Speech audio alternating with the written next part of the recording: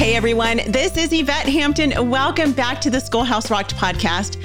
Oh boy, I am so excited for this week. You guys, this has been such an exciting time leading up to this episode. And I know I tell you guys all the time that I'm excited about the guests that we have on.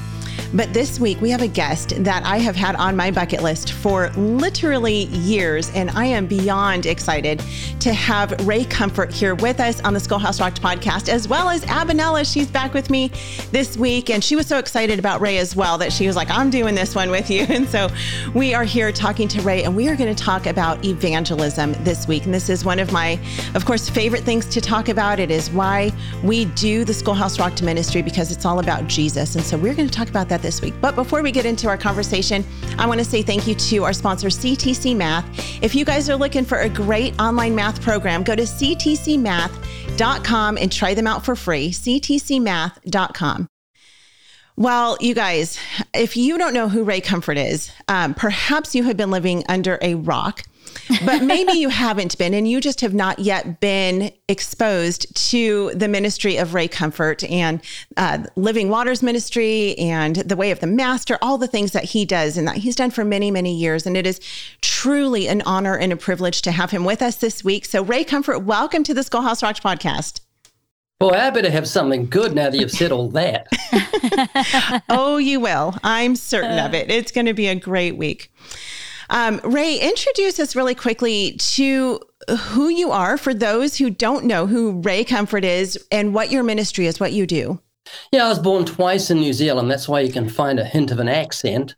First time I was born was way back, I think nearly 73 years ago.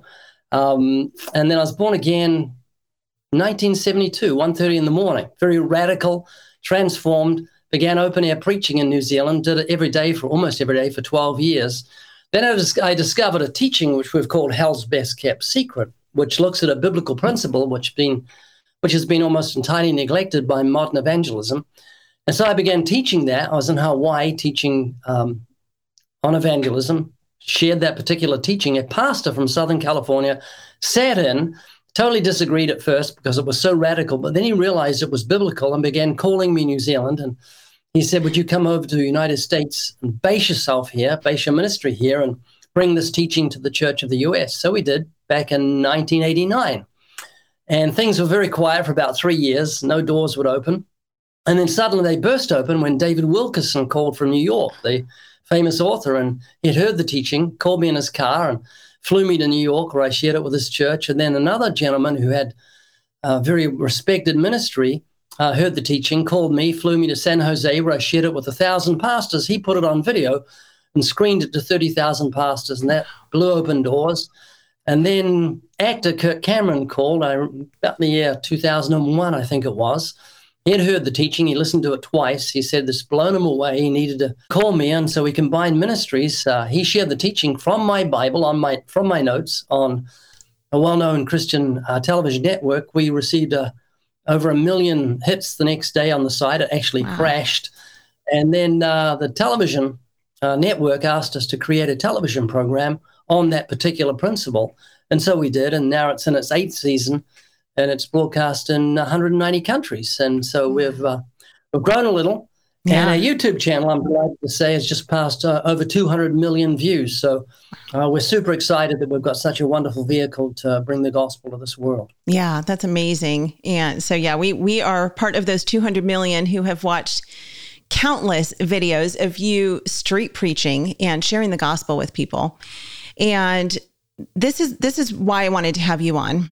This is obviously a homeschool podcast. And so we talk to homeschoolers and we talk about homeschooling and we talk about all the things that have to do with family discipleship. And like I said earlier, where we go with it always is that it always leads back to Jesus. We always want to point our kids towards their creator, towards their savior, towards Christ, so that they understand who God is, and that everything that we do in homeschooling should be focused on that specifically. On the other side of homeschooling, we have our daily homeschooling life in which we live with, our co-ops and our friends and our neighbors and all of the people that we interact with on a regular basis.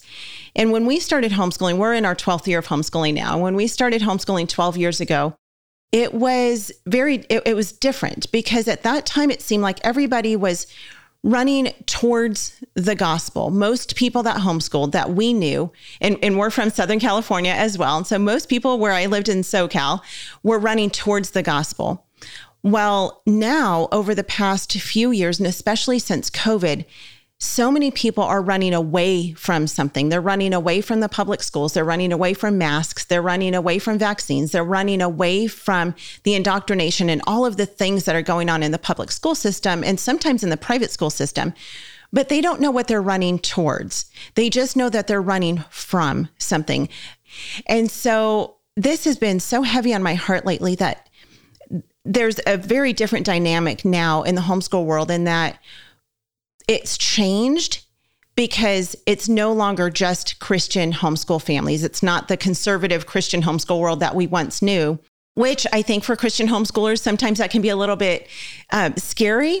But at the same time, God has brought so many families into homeschooling, and it is giving us an opportunity to share the gospel like never before. And we have these families who are coming into our Christian co-ops, and they're coming into, our park days and our field trips and all the things that we're doing. And God has just thrown open the doors for us as Christian homeschoolers to be able to share Christ with them. And so I would love for you to share with us first. We're going to take a quick break in a minute, but when we come back, I would love for you to share with us how we can go out and share the gospel. And maybe we should talk first about why we should share the gospel. But then I want to talk about how we as Christian homeschoolers can take this opportunity to share the love of Christ with our fellow homeschoolers who many of them don't know Christ. So let's take a quick break. We'll be right back.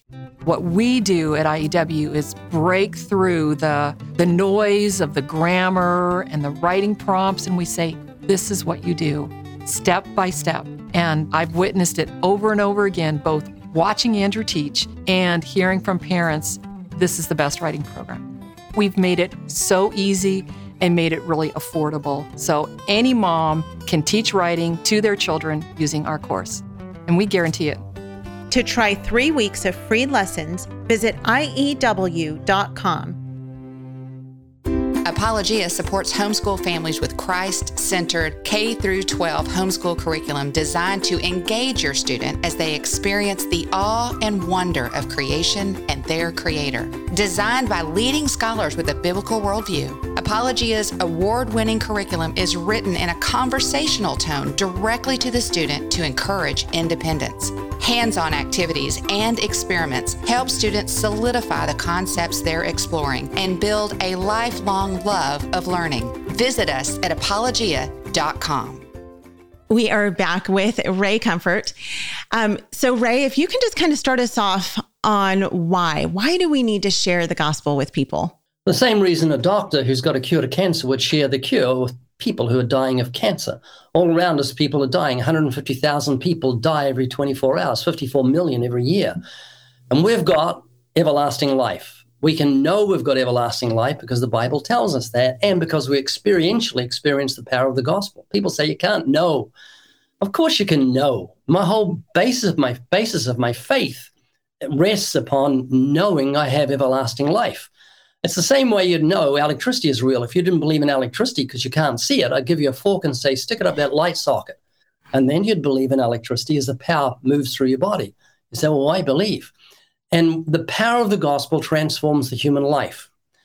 22 years, I was a non-Christian, didn't think about God seriously for more than 5 seconds, if that, in the whole 22 years. I used to pray every night just to get to sleep. But since I become a Christian, there wouldn't be 5 seconds when I haven't thought about God. The miracle of the gospel is he transforms you on the inside and causes you to love the things you once hated. I never thought about God, as I said. As soon as I became a Christian, the eyes of my understanding were enlightened. The trees looked different. They raised their hands in praise of God. The birds sung his praises. The sun shone in his strength. The sunlight, the blue sky just screamed of the glory of God. The heavens declare the glory of God. So becoming a Christian is transforming. We can know that it's true because we experience the power of God in transforming our lives, and we know that the offer of everlasting life is true and the threat of hell. Paul says, wherefore, knowing the terror of the Lord, we persuade men. And if hell didn't exist, I'm serious, I wouldn't bother going out and sharing my faith. Yeah. I probably would have got a surf shop up in northern Australia. I'm from New Zealand. Australia has better surf, bigger sharks, though. But I probably would have ended up in Australia and just surfed my life away. But I can't do that because I know hell exists. And so that horrifies me, and it motivates me to share the gospel, as it did with the Apostle Paul. Do you want to encourage independent learning in your students? Do you have multiple students with individual learning styles? Homeschooling is an excellent opportunity to customize your child's education. BJU Press is here to help. For each academic subject, BJU Press has created video lessons that will lead your child through each of their courses. Your child will experience thorough lesson content administered by experienced and engaging teachers who will walk your child through the assignments so they know what to expect. Visit their website at bjupresshomeschool.com to see what courses are available for your student. Something that strikes me in your videos is it's so obvious that your passion, that what you do comes from a place of loving others. Well, first knowing that you're loved by God, and then just your rootedness in the word. I mean, you know the word, but then it always strikes me when you're asking people questions, which if we go back and Yvette says, if people haven't heard of Ray Comfort, you're living under a rock. But I would say most people probably have, if we describe you, you're the guy on the street that's talking to people, right? You're the guy that's sharing the gospel. That's who you are. And it comes from this place of loving others. And what you always say that strikes me is when you tell people, like, does going to hell concern you? And then you always say, well, it concerns me because I love you. And that just really strikes me where you come from, that place. And I think as homeschool moms who see this new influx of so many people coming into quote unquote our world, we need to just be filled with that same love that motivates you, that same love that comes from Christ. But the other thing that really stands out to me about the gift that God has given you, because it's clearly a gift, but we're all called to do it, is just the technique that you use in being able to probe people's hearts and ask them questions. And like Yvette kind of hit, she said, we have this new movement of people coming to homeschool because they're seeking freedom. They acknowledge these principles that we know come from God, such as kids are designed uniquely. They need to be taught uniquely. They're fearfully and wonderfully made.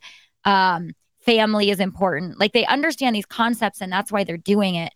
But will you kind of just help us as moms that don't, maybe we're not gifted in the technique that you have, but we know that we're called to do it. How practically can we take the gospel message to the park days, to the co-op meetings, with the same love that you have, and practically point these women, these moms, to Christ in what they're doing? Yeah, I have two big confidences when I go out to share the gospel. Oh, one is an extra one. That's my dog, Sam.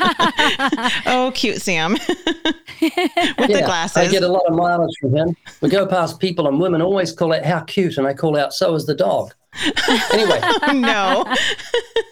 Yes. Sam is my icebreaker. I can just ride up to a group of bikers. I can ride up to a gang that I normally wouldn't be able to approach. Any group of strangers with my dog wearing sunglasses, and I've got immediate friends. They just hang around. And you talked about love. Love is so powerful. And there's something that happens that is never on camera. I think when I turn the camera off, often people won't leave. They hang around because they can feel the love. And that's what we've got as Christians, just the ability to let the love of Christ shine. Anyway, there are two very powerful principles that I use when I share the gospel. Number one is that I know every single sinner has a will to live. And number two is that I know he has a conscience, or she has a conscience. So let's look at the will to live, because that's incredibly powerful. If you watch our videos, you'll often see me say, are you afraid of dying? Mm-hmm. And people say no. And I say, of course you are. Everyone's afraid of dying. Someone's going to bury you 6 feet under the ground in a box. That should horrify you. There's something in you that says, I want to live, because you're not a dog, cat, cow, or horse. You're a human being made in the image of God. So when I say to someone, are you afraid of dying? And they say, yes, I say, it's haunting, isn't it? I'm quoting scripture. Hebrews 2, verse 14 and 15 says, every human being, this is from the Amplified Bible, so I'll say it a little louder. Every human being is haunted by the fear of death all their lifetime. And it's so true. When I was a little kid, I used to play cowboys and Indians. I get shot, and I'd fall down for 10 seconds and get up and live again. And as I grew older, I began realizing there's a bullet heading for me and I'm not going to get up again. I'm part of the ultimate statistic. 10 out of 10 will die. And so what I do is I tap into the will to live. And the reason I do that is because I know this person wants to live. Doesn't matter if they're an atheist, if they're antagonistic. When I say to them, did you realize the Old Testament says that God would destroy death, and the New Testament tells us how he did it? Their eyes light up. I never heard that, because they're a human being. They want to live. Think for a moment of the thief on the cross. Let me just digress and then come back to the thief. He readily came to Christ. At one moment, he was railing against Jesus. He was antagonistic towards Christ. He blasphemed him, the scriptures say. Next minute, he was saying, Lord, remember me when you come into your kingdom. What happened? Digressing to poached eggs. Poached eggs are something that down under people do. We put eggs in water and boil them. Now, I've done that for years. It's obviously got to be a key for this body. I have toast and I put an egg on it. But when I boil the egg, fluff comes to the top. It's really annoying. I think it's the stuff that we use in meringues and stuff like that. It's just fluff. You can't do anything with it. So you have to scoop it off and you don't know what to do. You put it down the drain or whatever. But about 2 years ago, I put the lid on the fry pan for some reason. The thing heated up 10 times quicker and there was no fluff. There was just no fluff. The egg was nice and clean. What happened? It was the pressure that got rid of the fluff. Back to the thief on the cross. What was it that caused this man to change his mind about Jesus? We know that he was almost certainly a Jew because he was being crucified.